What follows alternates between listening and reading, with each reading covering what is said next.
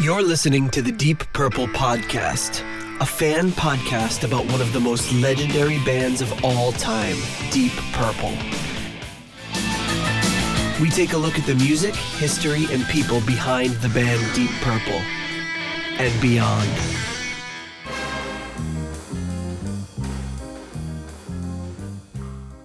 Welcome to the Deep Purple Podcast, the first and only podcast devoted to one of the greatest bands in rock history, Deep Purple. Today's episode is episode number 179, Space Truckin', Isolated Tracks. And coming to you from the back-to-school suburbs of Chicago, I'm your host, Nathan Beaudry. And coming to you from the suburbs of Providence, I'm your co-host, John, still twitching Matola. Oh, come on, you're twitching again? It's back. You need to get that irritated eye guy. It's just sun in my eye. The packaging with the guy. Oh, God damn it. Oh, man. Did I send you a picture of that? You just told me. You know what? I don't even want to see a picture of it. What I'm imagining is probably better than what it actually is. Oh, somebody help me. Dr. Breeze, help. So how long has it been going on this time? Oh, I don't know. It's because I remember it was starting to taper off this time last year because that's when I came out there to your house for the first time.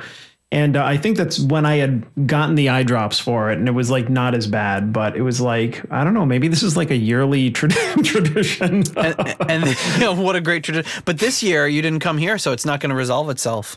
Oh, that was what fixed it. And we're actually talking right now. What we would be at the White Snake concert right now if it hadn't been canceled. God damn it. But instead we are recording an episode, which is almost as good. I mean, this is what we were planning, except that originally I would be sitting next to you, yes. Or behind you or something, probably with next to me, but we'd be watching White Snake right now. Or maybe Scorpions would be on by now. I don't know, but we don't know. If I still planned to come out there, then I'd be sitting there with a big bottle of wine and kind of leaning against something or hanging on to the mic, Coverdale style, in homage. But yeah, we're still doing our thing, and that's good. It's too bad that we had to cancel, but that's okay. We're still here. We're still in the grind. Yeah, that's right. Getting these episodes done. And hey, listen, if you want to help support the show, you can do so a number of ways. One is by leaving us a 5-star review on Apple Podcasts. 2 is by buying some merch at our Etsy store. We have t-shirts and mugs available. And 3, you can become a patron on Patreon or on PayPal for as little as $1 a month. You can help support the show. You can also donate using Cash App at $DPPOD. And speaking of patrons, Heyo! So Fielding Fowler and his extended clan are all upgrading. So he writes a note. He said, I was thinking the made-up name tier is all wrong for Spike and his mom, since those are their actual names. I bumped them up to $3.33 each. Not to be outdone, I am starting the new nice price tier at $6.99. Maybe my mates in the original nice price tier will give into inflation and come along for the ride. Thanks for the dedication each week. So thank you, Fielding Fowler and family. We appreciate that. The Fielding Fowler family. Triple F. And you see, and that's also the 6th letter of the alphabet, so 666. Oh my goodness. Oh, that's some quick thinking there. Yeah, I know. It's pretending to be satanic in high school was taught me that little. Yeah, that was like a big thing. Anyone who was into the kind of music we were, you pretend to be satanic. I know, is with all the imagery and everything. It's like but we were just talking about that when you read that part about thanks for the dedication. I think were we talking about it? We were just like, we cannot miss an episode. Oh yeah. It's not an option. We've been dangerously close to missing or, not having any backup episodes. And, we're grinding it out, and it's just like, yeah, well, I mean, we have patrons, so I feel that's a good motivation too, because there are people that are generous enough to donate, and the least we can do is be, remain consistent. So, yeah. And I think like I've said, I think I've said before in the show, I know what my favorite podcasts are that come out and what days of the week they come out. And when they don't come out, I'm like, oh man, it's like a part of my week is missing. It's not like I'm mad at them or I stopped listening, but, Yeah. there's, and obviously there's good reasons for, there's other shows that are very regular and maybe they miss one here and there. It's not a big deal, but for me, I like that. It's good to not break the chain and just keep it going now as 3.5 years later, still be rocking it. And as we approach the holidays too, we generally take most of December off. So because we're so busy with the holidays with between work and personal life and everything. So, so typically September is the time of year where we're like, well, shit, we better start banking some episodes, do a couple episode weeks here and there, start banking them up. And also if something happens, if one of us got sick or had an emergency, then you have that buffer and say, if it's okay to take a week or two off and then we can regroup. So it's kind of a dual purpose, but yeah, this time of year is our big time when we start banking episodes for the holidays. So boom. Yep. This is our Christmas club, so to speak. Yeah, a Christmas club account we're depositing. we put a little bit in there and then we get to take December off. But hey, thanks Fielding. I really appreciate that. He said he was just recently in Vegas. So he said he did pretty well in Vegas. So maybe that has something to do with our increase. So maybe more patrons should go to Vegas. Well, as long as they do go, maybe patrons canceling. I went to Vegas. It didn't go so well. We're canceling our everybody withdraws. Oh, shit. It could backfire on us. But speaking of patrons, heyo. Hi-yo. We got another one. Scott Zerns is joining us at the $5 money lender tier. So Scott's been he's been all over kind of social media from forever. So I know the name very well. It says, just signed up for the $5 money lender tier. You guys always do an outstanding job and look forward to every Monday's new show. Great listen to and from my job, also while jogging and doing yard work. You and John never disappoint. The knowledge and insight you both bring give me more appreciation for this band I have followed for about 40 years now. Always something more to learn from the show. I plan on hopefully launching my own band dedicated podcast in the near future, just trying to iron out the technical side of it. Thanks again for what you guys do. So thanks a lot for that, Scott. Nice. Appreciate it. And he just, I just saw him introduce himself in the Discord today, I think, right? That's right, which is a good opportunity to talk about. If you join us, as a patron via PayPal or Patreon, you gain access to our patrons only Discord, where there's lots of interesting chat. Purple Maniac has been laying out all of his Deep Purple themed drink recipes.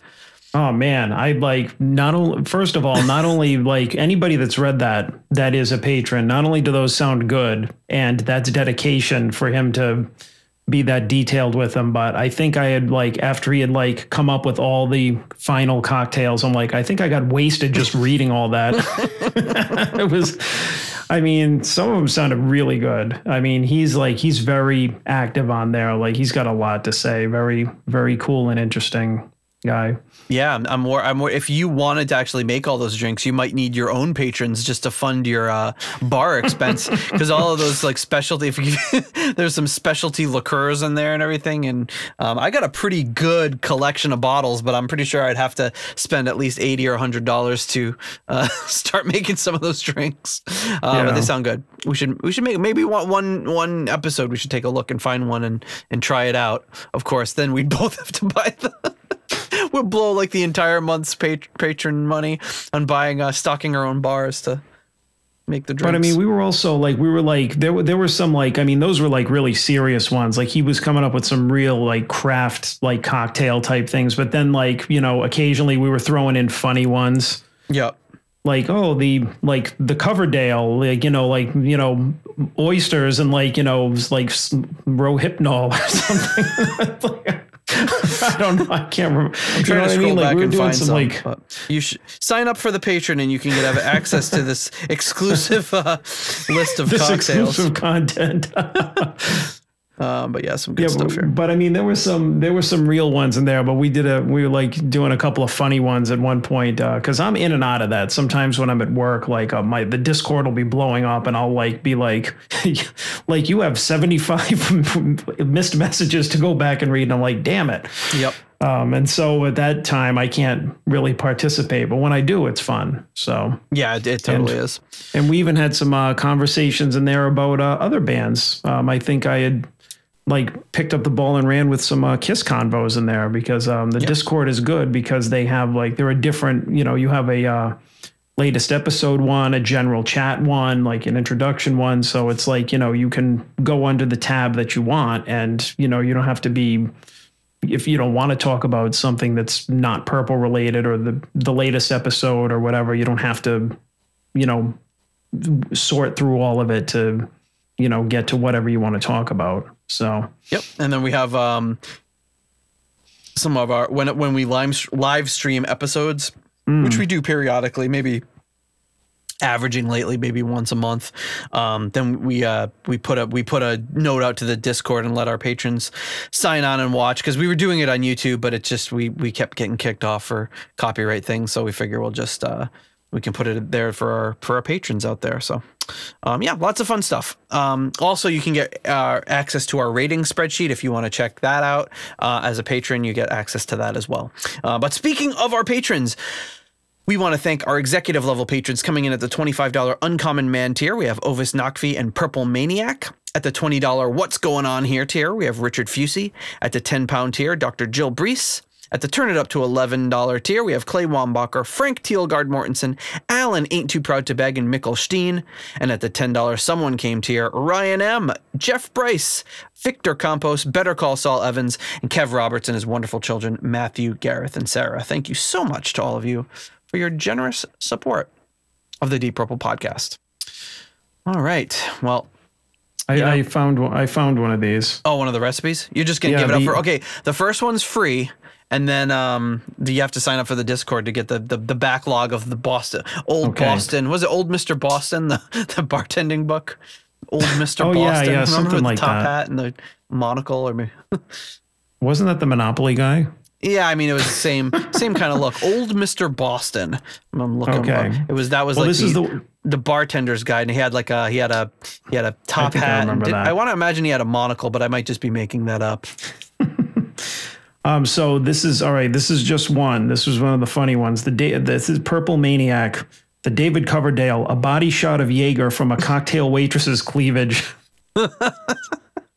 And I commented, you could also call this one David Coverdale's White Snake. Two separate words. And then said Coverdale has endless options, to which, after that, I don't remember if we said anything. I feel like we could have gone down that road, but didn't. But for more purple cocktails, join the Discord. Okay. So, you can check out deepdivepodcastnetwork.com for all of our brother and sister shows. Shows about other shows in kind of the same vein as us. We all kind of band together and help each other out, and shows about all sorts of bands. Like we got Black Sabbath, Lynyrd Skynyrd, Queen. We've got Hawkwind, Uriah Heep, Iron Maiden, Ozzy, Red Hot Chili Peppers, Judas Priest. What else do we got? Van Halen, Aerosmith, Megadeth, and Tom Petty. Megadeth and Tom Petty usually aren't that close together when you're mentioning things. But we did have the closest they've ever been. Did you see? I forgot where it was, but we were talking about. Somebody posted something about the bullet belt. Remember the bullet belt? Yeah. I forgot what it was. One of the other podcasts who mentioned something. It was like it was somebody you wouldn't maybe necessarily be the first person to think would be wearing a bullet belt. So I found a picture of Roger Glover wearing a bullet belt. Whoa. And I was like, wow, because then obviously Dave Mustaine came up. He's kind of the first person I think of. I really wanted a bullet belt in like 1990. Yeah. I was like, I want one of those. Lemmy wore those from Motorhead. He was a bullet belt guy. But there was a lot of bullet belts. So I found I remembered this one of Roger Glover. So I found that and brought it up. And I said, hey, we should see if everyone in the network's got somebody with a bullet belt. I was like, haha, Tom Petty's probably going to have a hard time participating in this one. And like 3 seconds later, boom, picture of Tom Petty wearing a bullet belt. Wow. Yeah. So it's, I think we could probably have, Black Sabbath is probably easy to find a picture of them. We were we were joking because like Lynyrd Skynyrd seems like a shoe-in for finding a picture of them in a bullet belt, but we couldn't find one quickly. So it was kind of interesting. Yeah, I really wanted one too, but I wound up getting the one with like the little silver studs in it instead. Yep. You know what I mean? Because I had that, and I had the fringe leather jacket, and do you remember Buddha's Bazaar? Yeah. So Buddha's Bazaar was this shop in my hometown. And you'd go in and it was like a glass case with like all of these like, all back patches and like metal, like, like what you described, like one of those bracelets with the studs, the belts with the studs. And they had a bullet belt. And I can't remember how much it was, but I was like, I'm going to save my money for that. And then I just never ended up closing. But you'd be there. And then if you wandered a few counters down, it was like just loaded up with like dildos and all sorts of sex toys. And then if you went into the back room, it was just this immense, like in my mind, it was like an airport hangar, but I'm sure it wasn't that big, but just like filthy pornography videos as far VHS as far as the eye could see. And like it's in my mind, it's like that. It's like where they brought the Ark of the Covenant at the end of the Raiders of the Lost Ark. It goes on forever. Like just this shelf. Like I didn't know they made shelves this long. You just on to infinity. Like Ass Bandits 27 and all these crazy just as far, and it's funny, like we're just walking around in there as preteens, teenagers, and they're just like, yeah, just it's okay. Like nobody ever said anything. Nobody was ever like but it was funny because we kind of like we got to that point where it was the back room with all the porn, and we knew kind of like, hey, we shouldn't go in there, but there was nobody there being like, hey, don't go back there. It was just like we just felt like we probably shouldn't. But all the dildos and sex swings those were just open to the public. Anyone could look at those. So what did they like? They get bankrolled and change their name to Spencer's? Like, what the fuck? I don't know. It's such a strange thing because it was like it started off as kind of harmless, like, hey, this is stuff for anybody, and then it's like we're all kids in there. It would be like, all just, a gaggle of us would walk in and we'd be like, cool, yeah, let's get this studded belt. Let's get a Metallica back patch. And what's this thing? What does this do? What is this, a baseball bat? Like, I mean, I had a... We need a sex ed class when you had Buddha's Bazaar. Like, I don't remember... I can't, for the life of me, I can't. It was before I met any of you guys, and I had one of those stores, and I talked about it in a really early episode that was in my hometown, which was in like, one of these strip mall plazas or whatever, and a really old guy was the owner, and he had like a teenage girl working in there, which thinking back, it was like really out there because like, to me, the guy looked like he was probably in his 70s, but he was probably like friggin', our age. 38. Yeah, exactly. But I mean, when I was in there, it was the same thing, but without the sex stuff. It was just all like metal stuff. It was like just like posters and back patches and studded belts and like jewelry and like the latest like cassettes and everything. And it was like the only place that I knew to get anything cool that I liked. And from the bands that I liked and everything. And I just remember just being mesmerized by like pins, for my jacket. Yeah. And you just wanted it all. You wanted everything. Like yeah.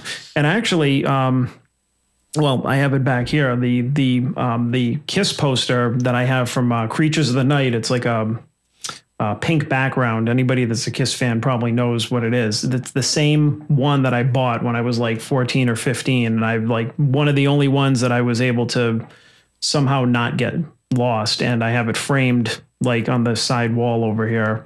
Nice. Which is pretty cool. And then across him at the Randy Rhoads poster, which I had to buy because, it was the same one that I had bought from that same store too. Yeah. And the funny thing was I think about it now, and like when those came out, like the Randy Rhoads poster was like came out around the Tribute, around when Tribute came out. So And the Kiss one was probably from like 83. So you think about it, when I bought those, they were still like new because they were like, what, 2, 3, 4, 5 years prior was when they like were new or they first came out. Like, I mean, a Randy tribute poster from like 87, and I bought it when I was like in 88 or 89. Yeah. You know, but I mean, unfortunately, that's not my original one from, you know, that I bought, but I'm glad I at least have this other one over here. There's still a little, you could see a mark that like I had it hanging on my bedroom door and my brother like defiled it, you know, but in an area where like he took a pen and he drew a little spiral on Gene's tongue. Yeah. Yeah. And I chased him around the house. I was going to kill him. But you can't really see it. It's not like dark or anything, but you know, little brothers. That's what they're doing. But remember they used to have those posters and those big, like swinging, displays, and you'd be like moving these giant like metal arms that are holding the posters, and be like, D4, and then you go in the box below you, there'd be a grid, and it'd be D4, and you'd slide it out and be like, I hope this is the one. And the colors kind of look right, but that was exactly. That was the best. Yeah, good memories. Yeah, but anyway, before we get into the main meat of the episode, we got one more thing. We got one man's meat. One man's meat is another man's postcard. That's right, folks. Postcards from the edge of Connecticut. All right, so this one coming to us, the postcard itself is not from Connecticut, but you can get a gander of this. So, it's it's a Brooklyn Bridge. It's the Brooklyn Bridge, but it's an old postcard, or at least like a facsimile. It says, the Great Suspension Bridge connecting New York and Brooklyn. I guess they thought that wasn't too snappy, and they changed it to the Brooklyn Bridge. The Great Suspension Bridge connecting New York and Brooklyn. It really flows off the tongue. Too long. But this one, it comes to us, of course, from Peter Gardeau. And what it says on the back of the card, it says, Nate, now here's a bridge for you. And that's it. So I don't know if he just stumbled upon this and sent it in, but always great to hear from the Gardeau. So. I mean, combining two of our favorite things, Brooklyn and David Coverdale. Exactly. And Peter Gardeau. Three of our favorite things. Unbelievable. All right. So this week, folks, we are getting into isolated tracks for Space Truckin'. So if you have not heard our other shows, we've done so far we've done two other ones. We did isolated tracks for Burn, and we did isolated tracks for Highway Star. And so now I've got the isolated tracks all queued up for Space Truckin'. Thought that would be a fun one to do next. And quite frankly, finding the isolated tracks for Deep Purple songs is not terribly easy. I don't have a ton more after this. I think I might only have one more, and you could probably guess which song it is based on popularity.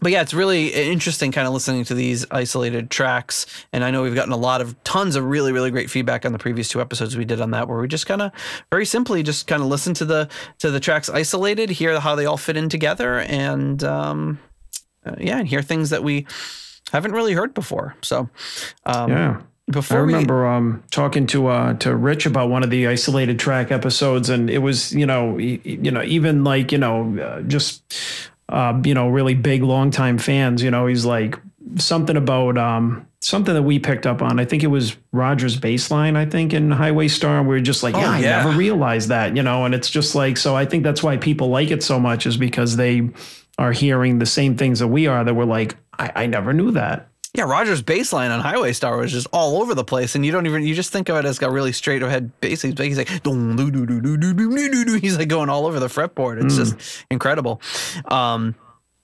And before we get fully into that, though, let's take this opportunity to thank our core level patrons. Coming in at the $7.77 Keep It Warm Rat tier, we have Michael Vader. At the episode $6.66 tier, we have Steve Coldwell, Arthur Smith, and Anton Glaving. And at the, you know what? Fielding should have been first. At the new nice price tier, coming in at $6.99, we have patron upgrade Fielding Fowler. There we go. And at the $6.65 almost evil tier, Kenny Wymore. At the $5.99 nice price tier, we have Robert Smith, Peter from Illinois, and Michael Bagford and Carl Hellberg. And at the $5 moneylender tier, we have John Convery, German Heindel, Adrian Hernandez, Jesper Alman, Oleksiy the Perfect Stranger Slepikoff, James North, Mark Hodgetts, Will Porter, Zwapper the Electric Alchemist, Tim Southern Cross Johnson, Percival Frequency, and heyo, new patron, Scott Zerns. Oh yeah, I'm gonna have to change this in the spreadsheet right now. Now there's so much. So we've got a $6.99 tier, a $6.66 tier, and a $6.65 tier. Jeez, it's a lot of patronage. All right, moving fielding up to the $6.99 tier. The new nice price. I wonder if it's called the bogus nice price. And we'll stick with new. Yeah. The bogus. No, call it the new. We want to be respectful. The new, yeah, that's what we chose to do for our episode on the new Deep Purple, and that's the what new nice price tier featuring Rod Evans. All right, okay, so here we go into the isolated tracks. Of course, we generally kind of kick it off the way that any good foundation of rock music is kicked off and laid out, and that is, of course, with the drum track. So here we go.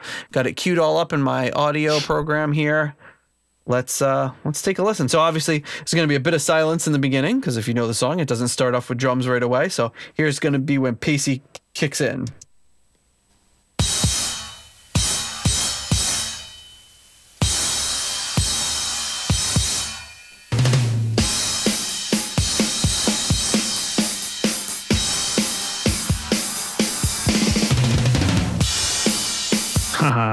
So it's a really like dry sort of sound to the drums. It doesn't. Mm-hmm. And one thing we always pick up on this is when you listen to the individual parts, they usually don't sound on their own all that great. It's not really until you put them together and they all blend together that it sounds really good because they're EQ'd particular ways so they don't interfere with other frequencies. And but a great little tom roll to kick it off. Boom. And you hear that when he comes in, and Pacey just laying it down.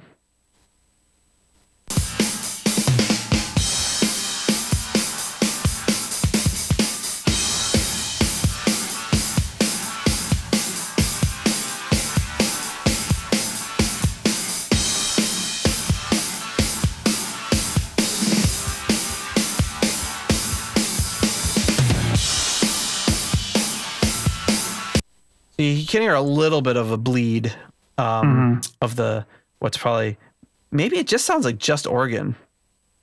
Yeah, that's what I hear. I mean, so far pretty straightforward. Yep, nothing too crazy. Let's jump ahead here. Well, not jump ahead, but continue on here.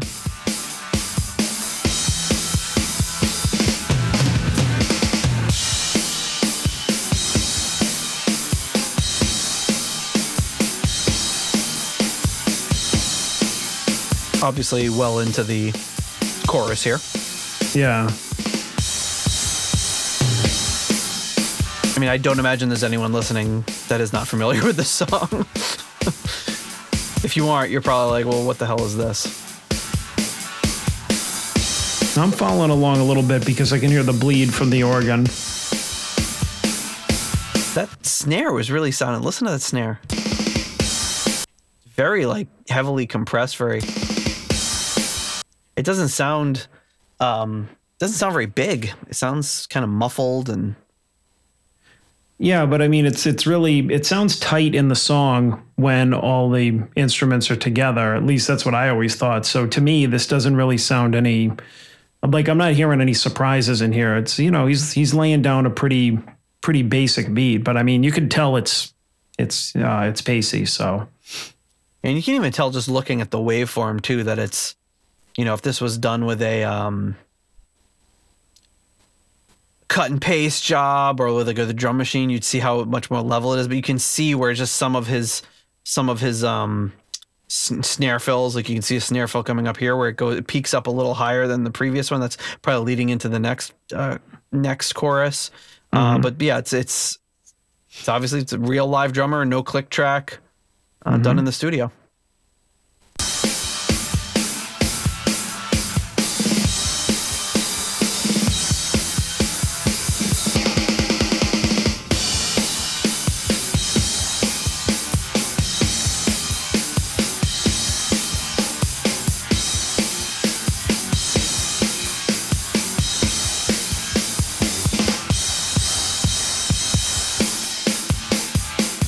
Now, it would be interesting to, and I did find some other bands, isolated tracks that we could get into, like Whitesnake and stuff like that.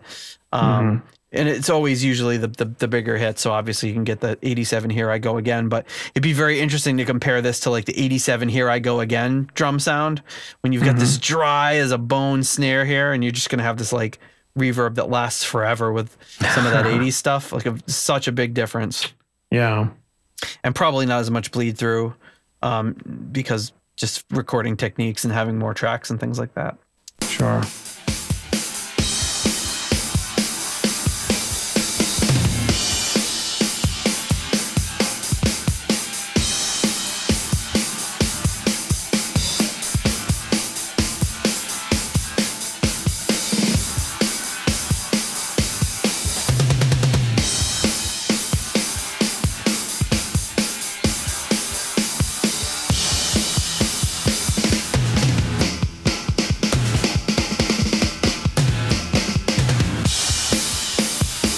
Nice. So that was interesting. I don't know if that was like if they patched it in because there was like maybe a mess up or something, but you could hear the bleed cut out for a few of those parts. And then the drums kind of, let's listen to that again, because the drums come back in and then the bleed comes back in and then cuts back out. So it's almost like maybe he wasn't happy with those snare fills and they redid them. Let's listen.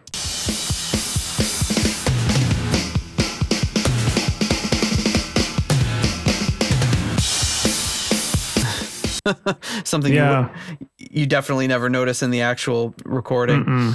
Nope. But yeah, it could have been just like he was just like, that was our best performance as a band, but there was those two little snare fills I wasn't happy with. They could have just punched them in, but just hitting them out, because it almost sounds like, not to belabor it, but I want to listen one more time. I wonder if the rest of the kit is there if you're just hearing the snare. Let's listen.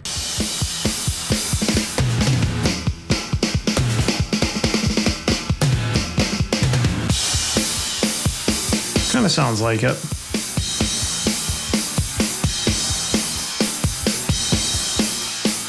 Yeah, I wonder if that was just the snare.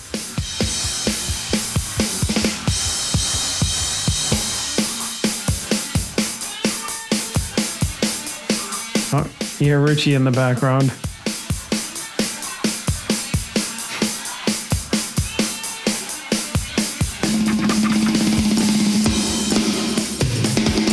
I'll listen to that.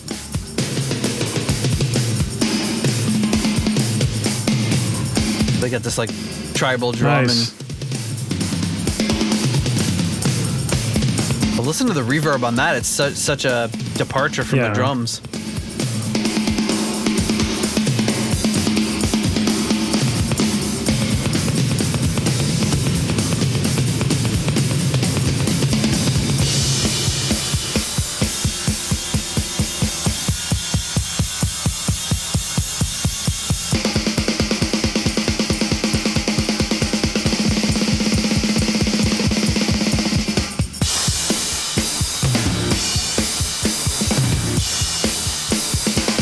And you can still hear that tambourine going too, but they had the tambourine and that kind of tribal work he was doing on the fills, on the toms.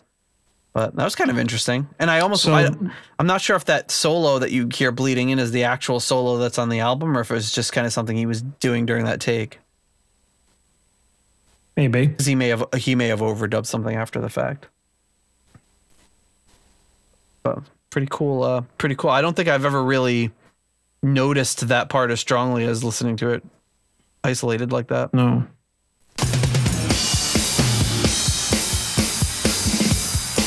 Tambourine's still going strong though.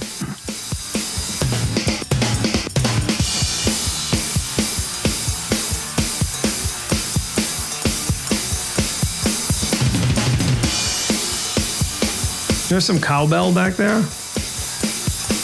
It sounds like it's cowbell or like a bell of a cymbal or something. It kind of almost reminds me of some kind of percussion back there, percussive instrument, or it reminds me of that part in like Funk 49 where there's like that breakdown, and what happened in the studio was everyone just started grabbing anything they could, and they actually took their keys out of their pocket and were shaking their keys like in the microphones, so it gets like this Breaking the Girl by the Red Hot Chili Peppers is another one where they're like banging on pots and pans and stuff.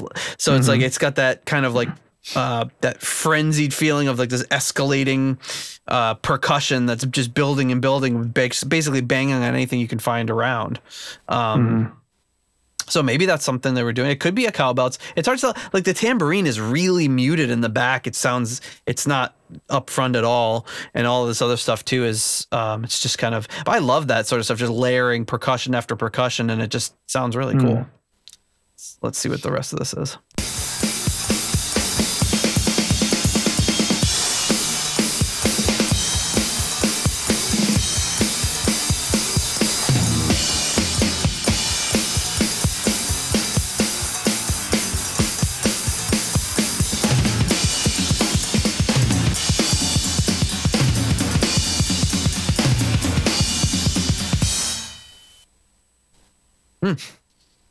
How about that? That was pretty good. I mean, I don't think that I gained a ton of new insight. I mean, it's always cool to hear isolated tracks, but I feel like it's Ian Pace doing a really solid job. Like a basic drum beat, but only the way that he can, because it's like I've always thought too, it's like I'm not a drum guy, but it's just like I just always felt when I've heard Ian Pace play, like I know that it's him, and it's like I'm usually like that with like guitar players, and because it's the instrument that I love and focus on, and I'm really not one of those people that are like, oh, I can tell it's such and such on drums, because I think it's kind of hard, unless you're, a drummer or you love, drums. But, I think that he's got a really distinct way of playing that's obviously, spoken to me. But, I think he's like, probably the most interesting stuff that he did in there was like, it had to have been like, like really heavily reverbed and like overdubbed drums after the solo section, that tribal part. Which, like I said, I don't think anything too crazy or technical, like the Burn drum tracks, like listening to those was like mind blowing. But these were still, really good, and like you said, interesting to hear how almost dry they were in some, parts where you could tell that they were maybe, overdubbed or cut and pasted, which you would never notice otherwise. Yeah. I mean, he's got a really distinct swing to his style, and I mean, he's one of the best. No denying it. All right, so let's take a listen here to the bass. Here comes Roger.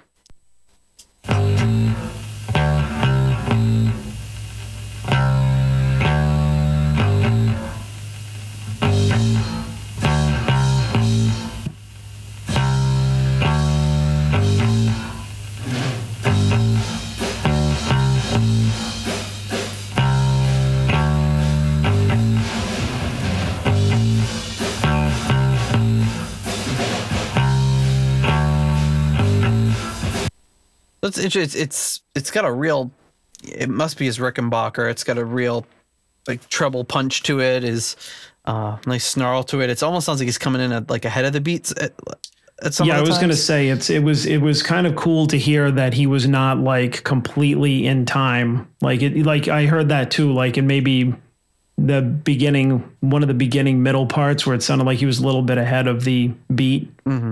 We can keep mentioning it over and over. That's one of the things that makes some of these songs so great is that they're not precision. Yep. I mean, you could have them all lockstep and it wouldn't. But of course, like he's coming in maybe a little late. Richie's maybe coming a little early, and maybe John's somewhere in the middle, or who knows. But when you string it all together, that's what gives it that sound. And having them all come in, there might be just millisecond gaps between them, but that's what makes it sound so cool.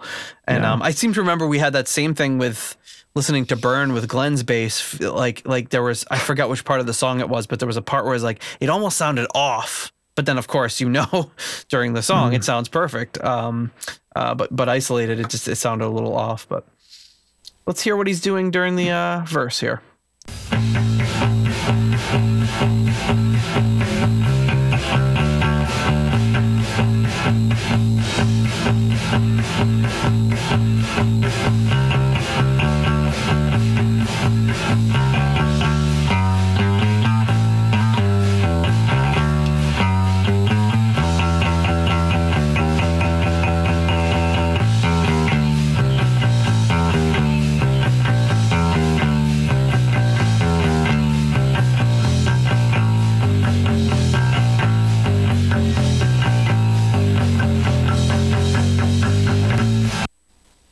So it's pretty interesting. He's got a little something going on there in the chorus. Doing some nice little slides and things, and then then he just, obviously everyone's matching that chromatic thing. That's the whole kind of drive of the song. And I know when Richie's been interviewed, he just said that all he had for this song was just he had that chromatic thing, and he brought it to Ian Gillan. He's like, all I can think of is come on, and he's like, well, let's just do, you can write something better. And Ian was like, no, that sounds good to me. They just kept it, which is great. I mean, it's like one of the most distinctive parts of the song, right? Yeah. Come on. So it's like probably like one of Richie's few lyric writing credits. It's kind of funny when you get those things like that in a band, or if you're writing songs and you're just like, I just threw this out there. Well, of course we're not going to leave that. We'll think of something better later, and then you just get used to it, and you're like, well, no, that's what it is now. And then later you're like, it's fine. Yeah, it's fine. It's good enough. Yeah, with Ian Gillan, he's writing the lyrics to the concerto like in the cab ride over, so of course he's gonna be like, it's fine. Yeah, good. Come on, sounds good. All right. Let's hear the next part here.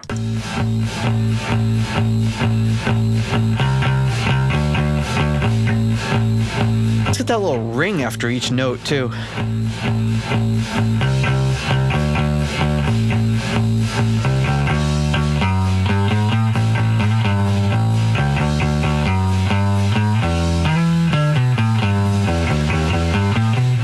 Nice. Oh, it sounds like he missed a note there. Sounds like he might have. Sometimes when you do like a fill that's that good, you get so excited that you just like, oops, you forget the next part. or he purposely omitted it, like left a. He could have been. But sometimes you just like, you do this great little run and you're like, yeah, and then you're like, oops, I need to be back up here, and I don't have enough time to listen to that again.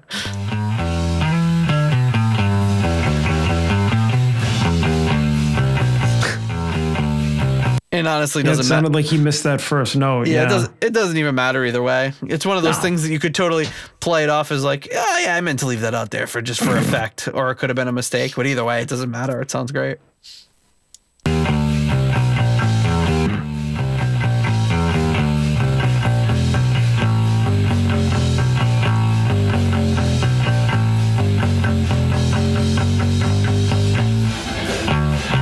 There's one of those notes that sounds off in the verse, like, and maybe it's just because I'm hearing it isolated with no other context. It almost sounds like the wrong note, but he's playing it every time.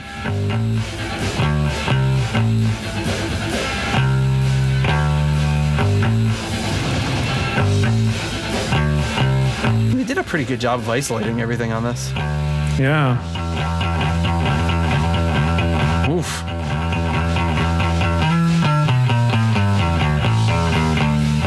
Nice.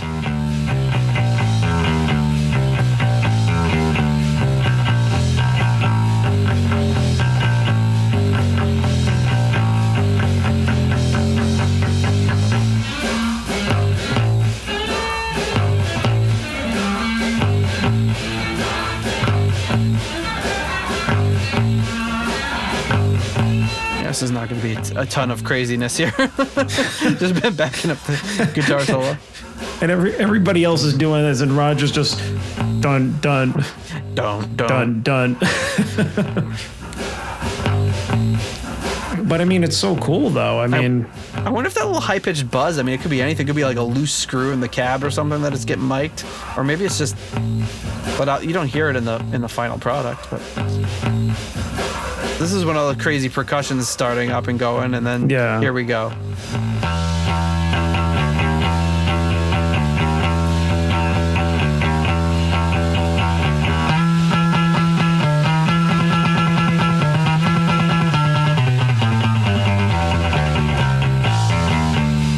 Yeah.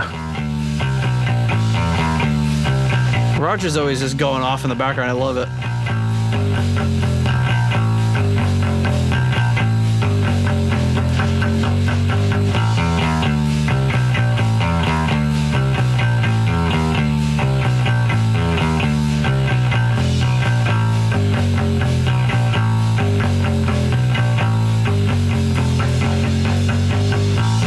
The more I hear from him, the more I think he just sounds like our buddy Paul. And Paul's a great ear. He must have just been really listening very closely to Roger Glover's bass parts.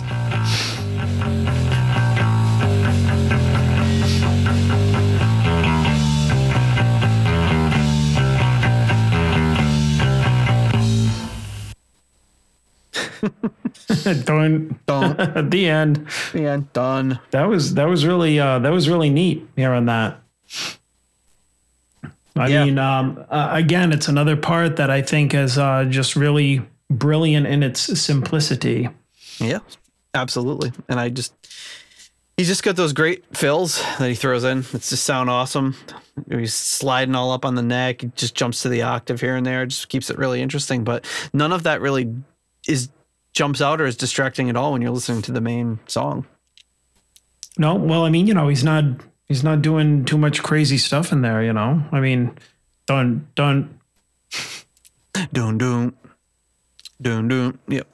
Well, I mean, I was actually wondering, like, all right, like there's so much going on in the song. I'm like, I wonder what we're going to hear in the verse. And then the verse was like, oh, wow, that's actually really, like, simple.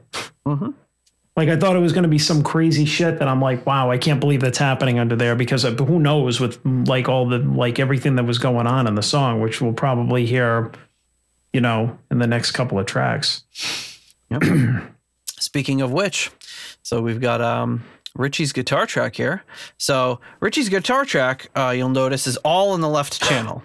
And then when we get to the organ, it's all in the right channel. So they appear to be hard panned. Although there is a little during, I think it's the chorus, there's a slight organ in the left channel, but it's almost entirely in the right channel. So I don't know how this is going to come out on the podcast. Hopefully it's not too weird listening to it all on one channel. If it is, maybe I'll just edit it after the fact so that it's not like that. But here we go. Here's Richie.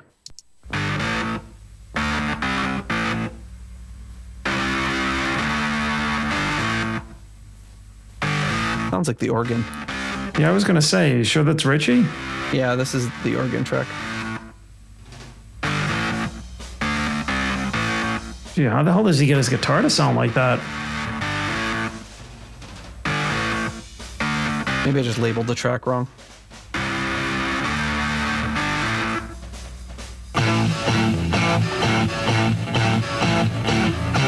No, you know what? Oh, Maybe it was the organ. It's a second organ track. Yeah, I was gonna say that was not a guitar. Oh, I was not expecting this. He's almost doing like a. Wow, it's a blues thing. It kind of sounded a little Beatles-esque there, what he was doing.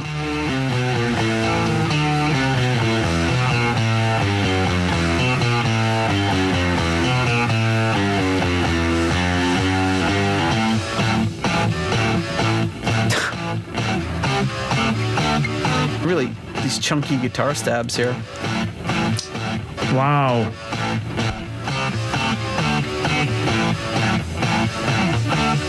So you know what might end up happening is they might use some of the organ track for the guitar solo or something, and they put some of the organ track on this one.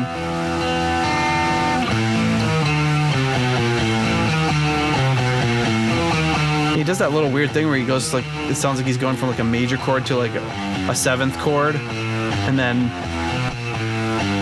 into the, then right into the. Oh, listen to this. Damn funky. Jeez. So I feel like there's a lot to process here. So you've got yeah, we got to stop for a minute. So because there's so much to talk about. So maybe this song is more organ heavy than we even thought. I mean, obviously the organ is kind of what you think about when you think of the song, but it sounds like the guitar is really minimal. Like, yeah, they're even because using I mean, part of this track for extra organ. Yeah, I didn't pick up any of this. No. In the song, like the bluesy part, like in the during the verses, like I never heard that. No, that just raking the strings basically, chicka chicka chicka chicka chicka chicka. And then I mean, to me, that just like, you know, like just kind of like remind you what a great percussive player he was. Oh, absolutely the best. All right, let's see where he takes it from here.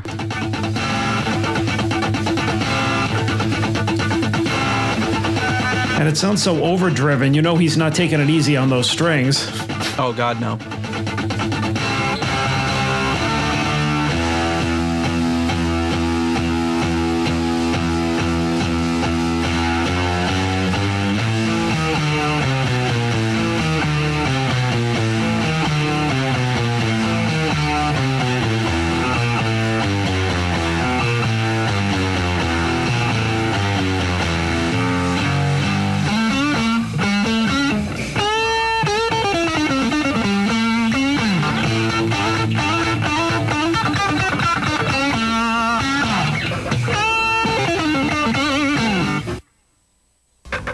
Then it just cuts out completely. There's just a complete, there's like a second or two of silence. Let's listen to that again, and then it goes into the next part.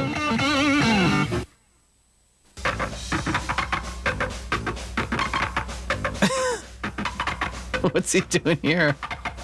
He's just like, he's almost just like raking the string against the pickups. So he might be like scratching the strings with some like delay. Something like that. Yeah, it's like adding to that percussion section, I think. Because I always thought that was the organ.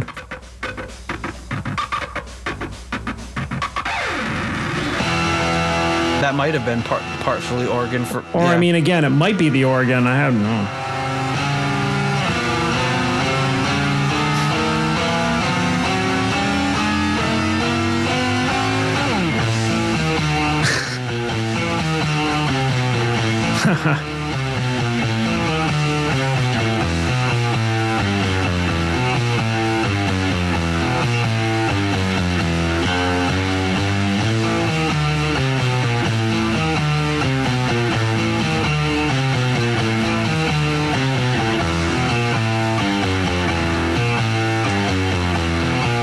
Yeah, I'm thinking there might be something hiding out on that organ track.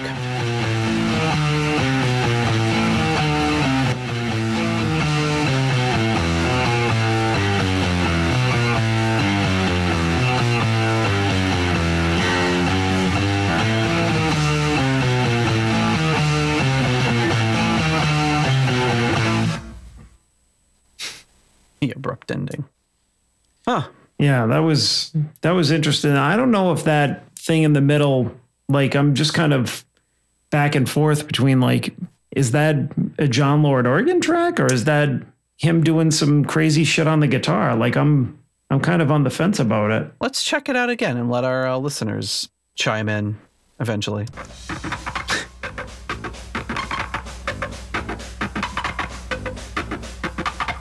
I feel like that part could be a guitar. But it could also be an organ. Yeah. But I feel it's more likely to be a guitar than the one at the beginning. It sounds like somebody put like a bit crusher effect or something on it. But then at the end, it's the organ right here. Or at least that sounds like an organ. It's at the very least it's some organ bleeding in, but that weird like clockwork effect. Yeah, I mean that could easily be made by a guitar, but I mean it's just like it's very. If it is, it's like but it sounds like pushing the strings against the pickups. A unique sound to have gotten out of that. Yeah, and then the guitar coming out of that just sounded really frantic. Mm-hmm. Like, I mean, I know it sounds like that when it's in the song, but on its own, it kind of has that same effect of like, like Crazy Train, the run that Randy does after going off the rail on a crazy train. He goes, he does that really frantic, run going up the neck. It's like almost everything. like a chromatic, like like he's starting the same thing on and just keeps moving it up a half step. Yeah, and I'm pretty sure I mentioned it on that episode too. That that and this have that same effect of sounding like when the playing sounds like you're spiraling out of control, like. Mm-hmm. Towards something, which in this case would be the next chorus. Yeah, makes sense for the song. Which is a really cool effect because it gives you that feeling inside of like, whoa, something's happening. Yep. I don't know I can't control it. So it's really neat. I like that. All right. So far, that is the most that I've heard. That's like, okay, like I did not pick up any of this in the original song ever. Yeah, there was obviously in Roger's part, there were some of those fills and stuff that aren't noticeable during the fully mixed song. But in this one, yeah, it's like it's just a complete, and that's the great thing about Deep Purple is when you play that guitar track and that organ track isolated, you're always hearing the combination of the two. So when you hear them both by themselves, it's very it's very eye-opening as to how they got that sound. Mm-hmm. I know we talked about other songs before, and there's sometimes you're just not able to even tell, or something you thought was a guitar all along wasn't. But it's really cool stuff.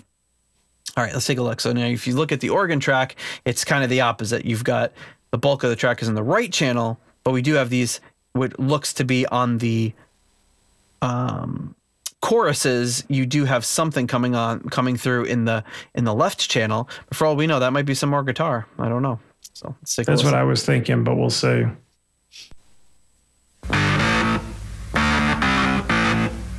Okay. So obviously the that the is main riff, the sound of Space Truckin'. It's coming from the organ there. That's the main riff, yeah.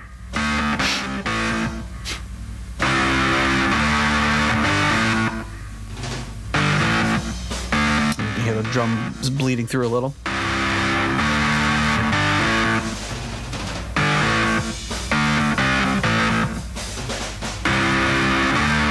And we'll be in stereo here.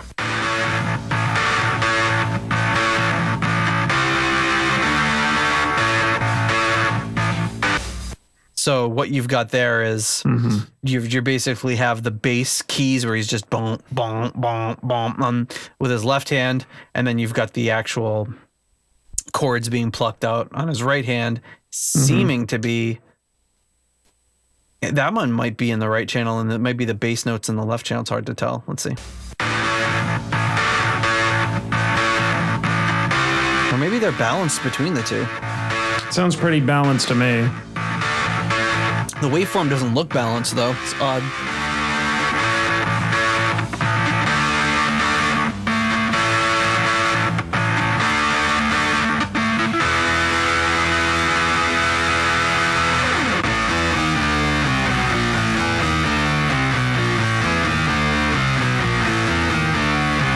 He's just mirroring kind of what Richie's playing on that left channel.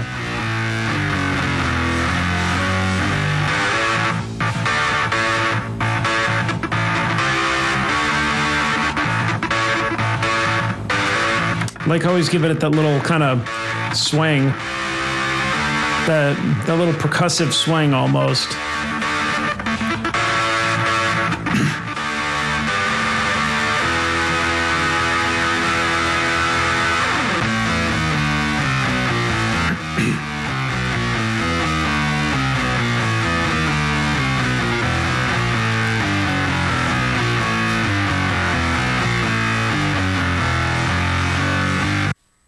Okay, so now we're just about to go into the next section, but yeah, it's really interesting. So they're freeing up a lot of space in those channels, so you're probably during that chorus hearing, I'm not sure how Gillan's vocals are going to be panned. It's probably just completely stereo on his vocals. But yeah, doing some really cool interplay with the panning of the channels here too. And this is when Richie's raking across the strings here.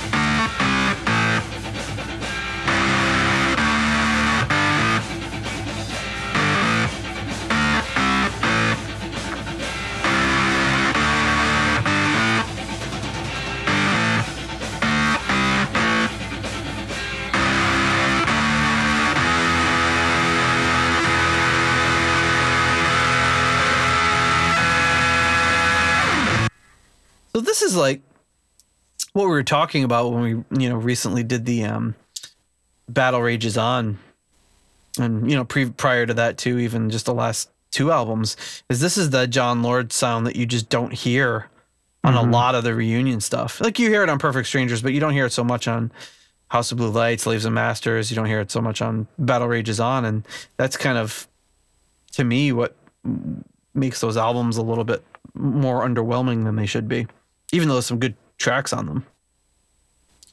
But this is just raw and aggressive, and it's got that great distorted sound. And hell yeah. It's great. But here we go.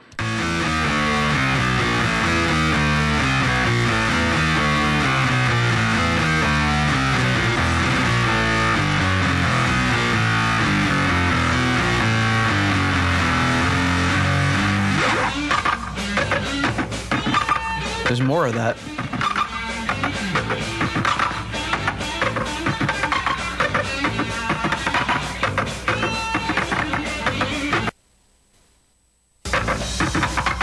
And that's funny. There's a gap there, but that sounds exactly like what we heard on the other track. Well, not exactly. It sounds the same.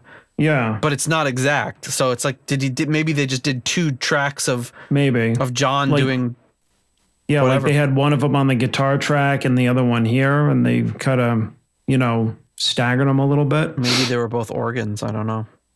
But it's odd that you've got this little gap here where there's nothing. So I don't know what's going on with that. But let's listen to the nothing and get back into the rest of this part.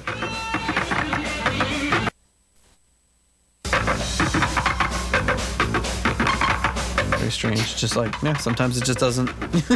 I mean, it's all these crazy little imperfections that you just can't hear at all on the actual song.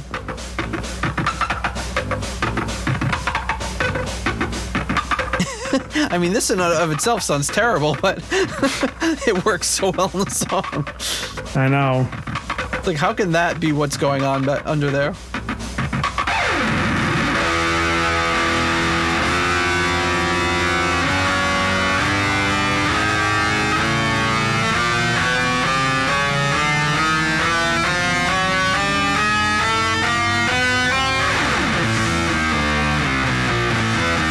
Powerful.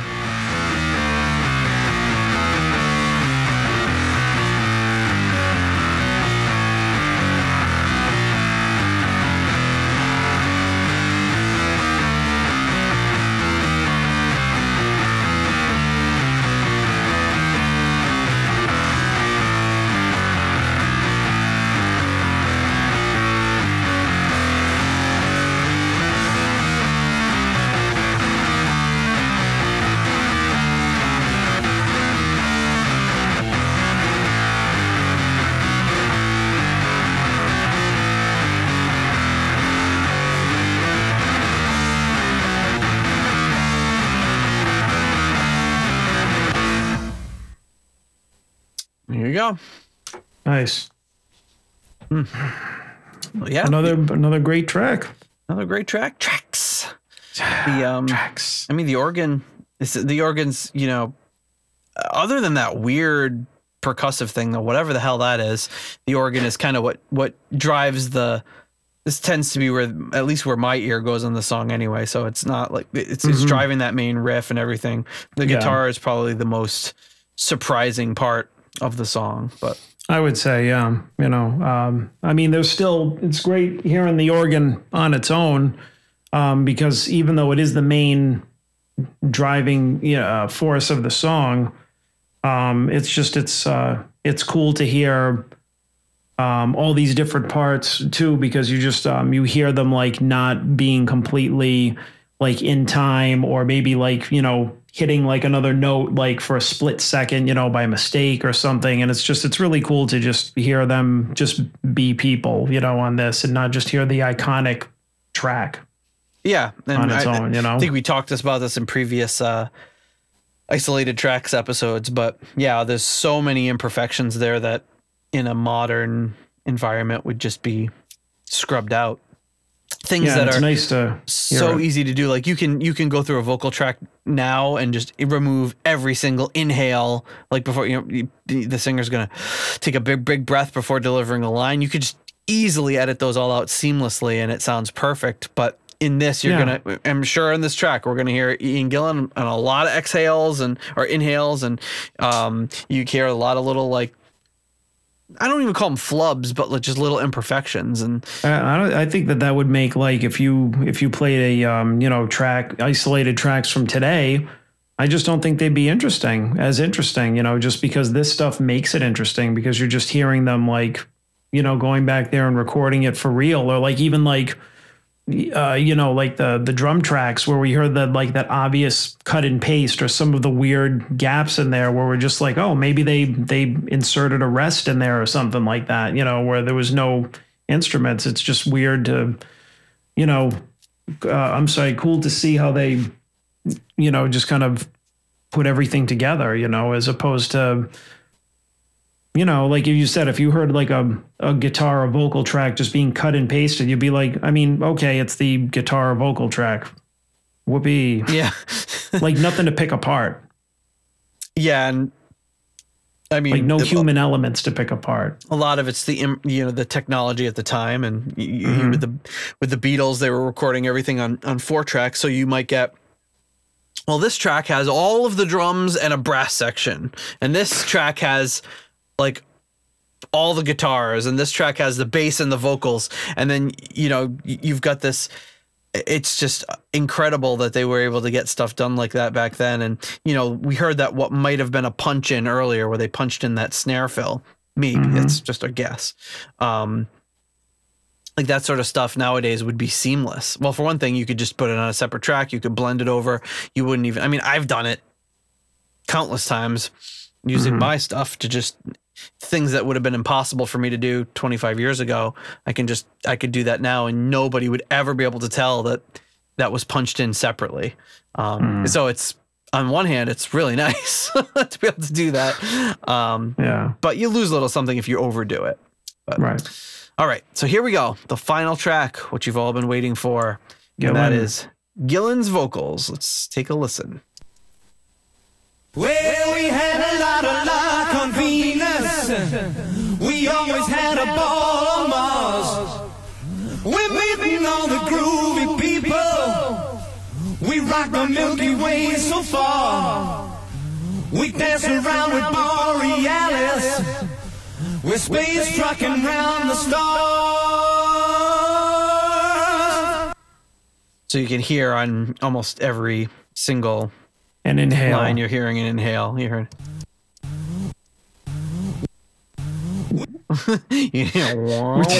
Sounds a little which freaky. I know we did on Highway Star too. Yep. I mean, you can even just look at the waveform here, but come on, big inhale, come on, big inhale. You can just see it. You can see them coming, right? Which is great, And again, people aren't picking up on that, but it's also. I think your brain doesn't necessarily process it, because that's what people do when they talk. They breathe. Yeah. But let's listen to him do the chorus here. Come on! Come on! Come on! Let's go space trucking! Come on! Come on! Come on!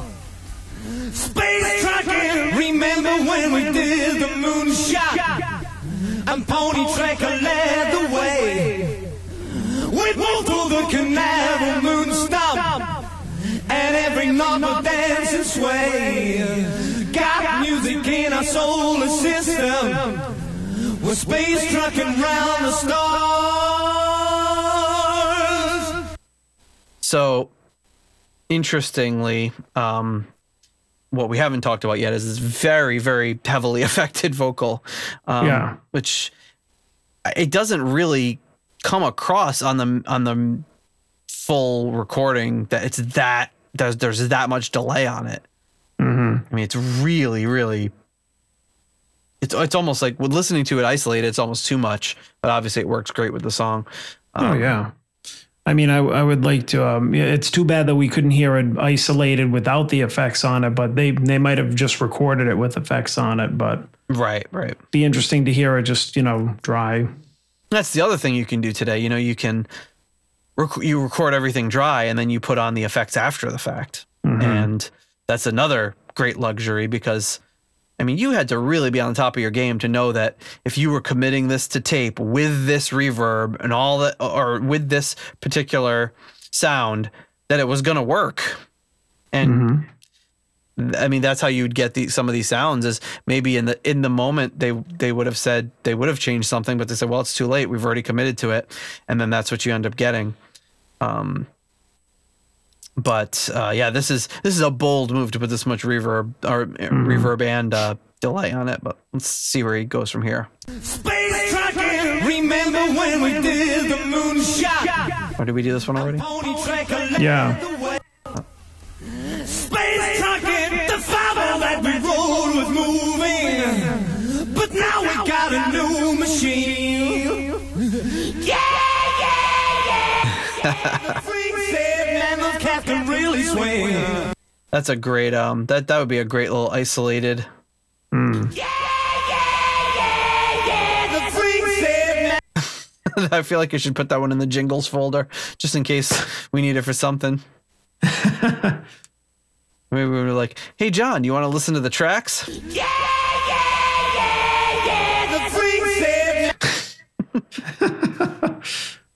Go ahead. That's good. That's a good. I'll have to look at that one after in post-production here. All right. They got music in the solar system.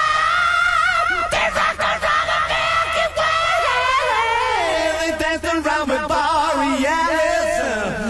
The space trucking every day.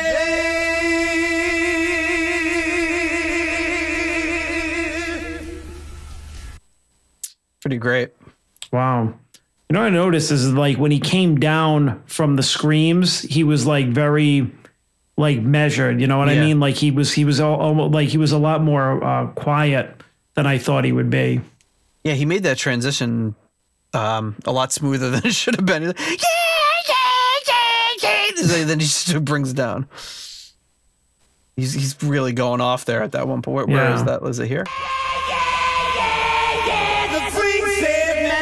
Can really swing. They got music in the solar system. They rock around the Milky Way. They dance around with Borealis. Yeah. See, when he gets back down there, he's like a split personality sort of thing. But I mean, I think it's like if he was doing that live, I think the energy still would have been up for the Borealis part. But it's like in the studio setting, he probably was like, brought it down to like, almost like a lower level than, probably for recording purposes than he would have if he were singing it live. Yeah, but it was calm compared to what he was singing even previous to the screaming. Yeah. Well, because he probably was, not dancing around in front of thousands of people and headbanging and stuff. So it's, plus you're trying to lay down a studio vocal, so you want it to sound good. All right, let's hear this chorus here. Come on! Come on! Come on! Let's go space trucking! Come on! Come on! Come on! Space trucking! All right, and then you get a lengthy instrumental break, and then we come right back into it here. Come on! Come on! And this part sounds different. Like it sounds like it was done a different day or something. It's very, just has a different timbre to it. Come on! Come on! little bit. Let's go, space truckin'! Come on! Come on! Come on! Space truckin'! I think that part was recorded separately, like, or they punched it in, because it sounds like there's a little bit of a gap there. Space truckin'!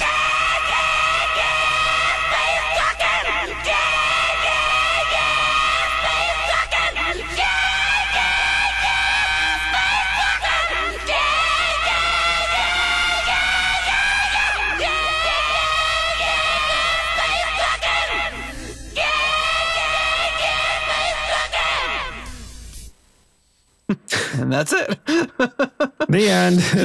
That was kind of anticlimactic because everything else was like, da-na-na-na.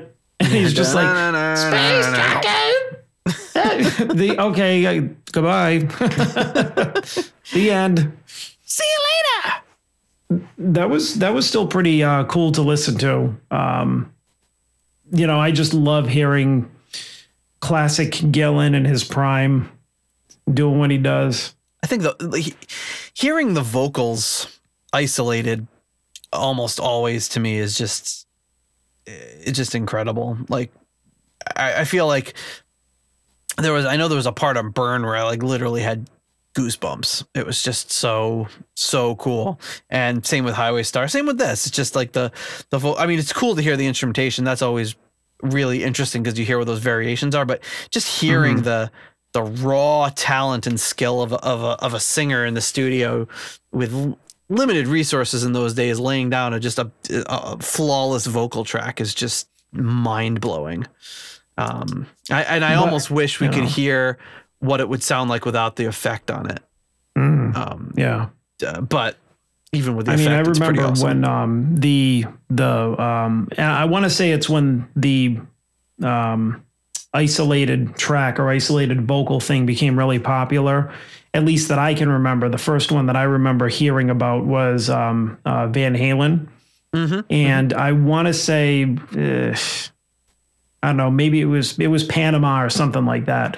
And the whole thing was like, listen to how shitty David Lee Roth was as a singer. And it's like, but I mean, if you listen to an isolated studio track of a vocal, then it's gonna, especially from that era, like anywhere from like then to like, was it this like 10 years later or more, like it's still going to sound not perfect. So that doesn't really prove anything because it's like any, imperfections or, whatever you could pick out from this. Once you put it together with all the tracks, you hear the classic song that you love and you've heard a million times. And it's like all those little, breaths or, things that are like, a millisecond off don't matter. It's what makes the song. Yeah. And I'm not saying David Lee Roth is Pavarotti, but, or as good of a vocalist as Gillan. Oh, he's not Gillan, but I feel like that's one of those things like we talk about that just gets parroted. Oh, David Lee Roth is a terrible singer, blah, blah, blah. But would that have occurred to you if you hadn't heard other people talking about it and just listen to the classic Van Halen stuff on the radio that you hear, like, sounds pretty damn good to me. And then I remember when I heard those isolated tracks, to me, honestly, I thought he was a better singer than I would have given him credit for. Like I heard the 1984, I heard the Jump isolated vocals. And to me, I was just like, wow, he actually sounds better than I would have given him credit for. Yeah, I just think that like, the whole point being is that you could listen to any isolated vocal track and just think whatever you want. I mean, I think that I think that it's fascinating. I mean, any isolated track, when I heard that there was an isolated one for, I think, Crazy Train, it was like, that's what I used to learn to play the song. And just thought like, wow, this is so cool because just like these tracks, I'm picking up these little things like that. I'm like, oh, wow, I never knew that was how this part of the song went, and you could think that for like every individual track. Yeah. So, I mean, I think it's just like, it's really cool. I wish there was, a way for us common folk to get our hands on or be able to, produce isolated tracks for like whatever music we wanted to, because Well, the technology is coming real fast. Like I'd be going nuts with it. they've got those AI. Well, Scott's always talking about this extract stems from Audionamics. I have not gotten my hands on a copy of that, but I don't even know how much it costs. I mean, you never know with some of those plugins. It could be $30. It could be $4,000.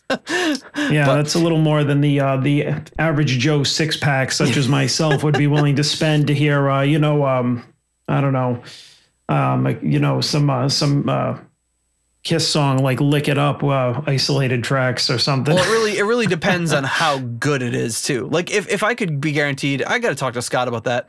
And if I forget to do that, he'll probably listen to this and follow up with me. But I wonder, like, how good is it?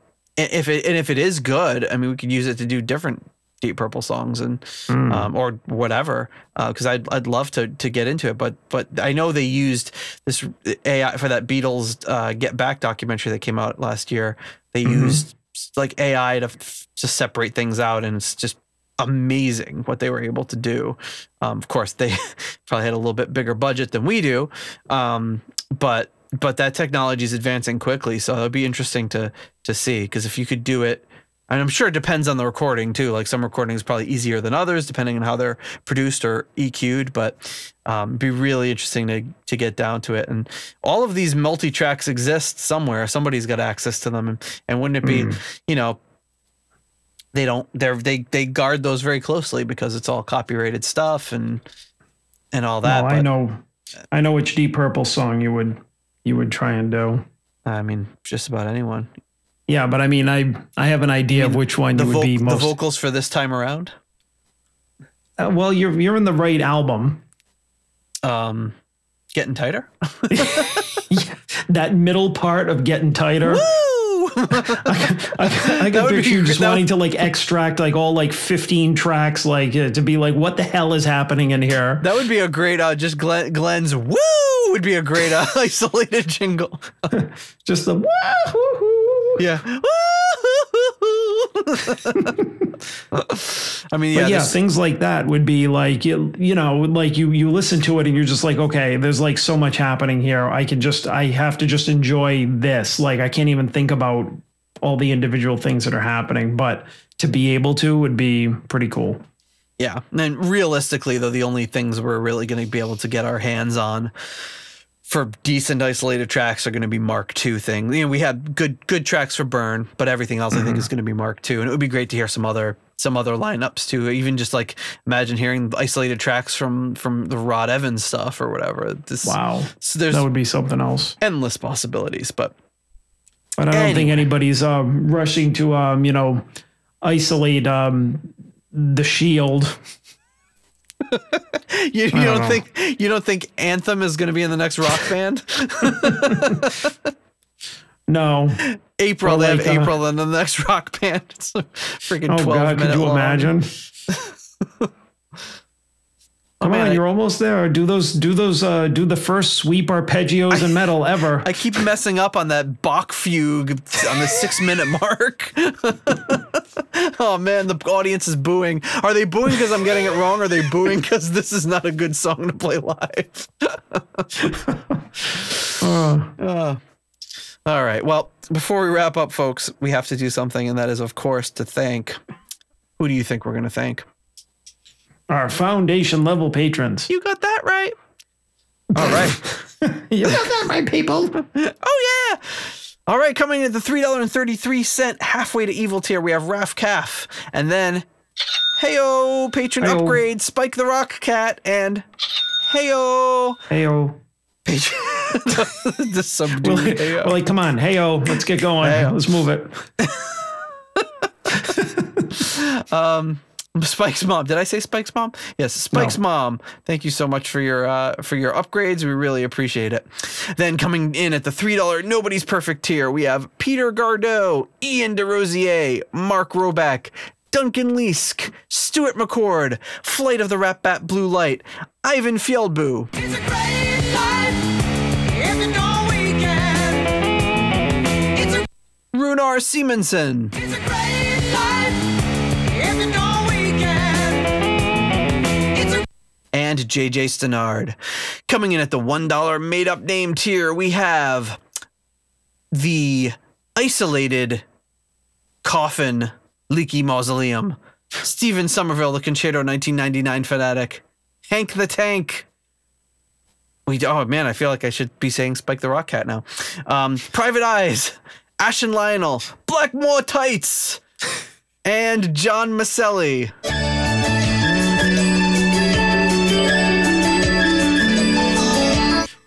Look, I tell you what, come back in 20 minutes. Make it 30. 45 tops. unless there's a necktie on the door, then go home.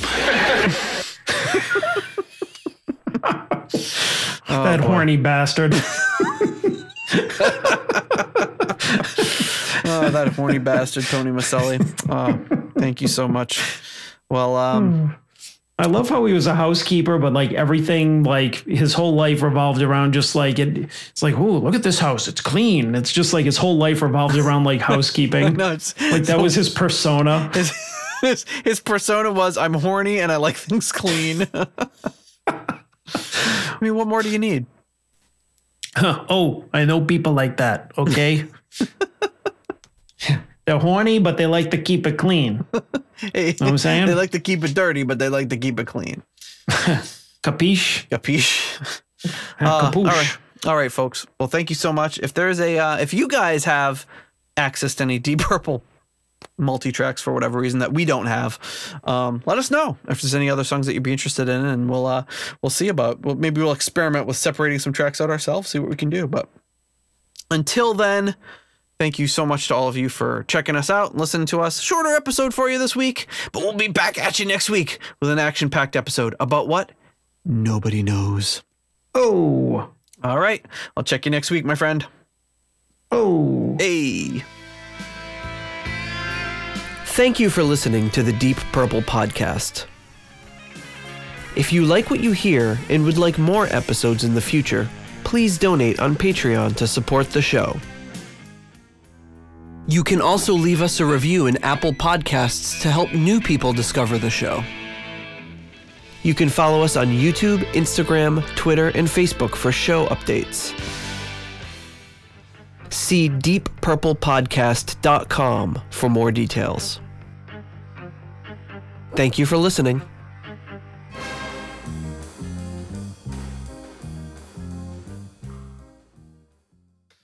Hey, look, Glenn, there's a ghost. Whoa!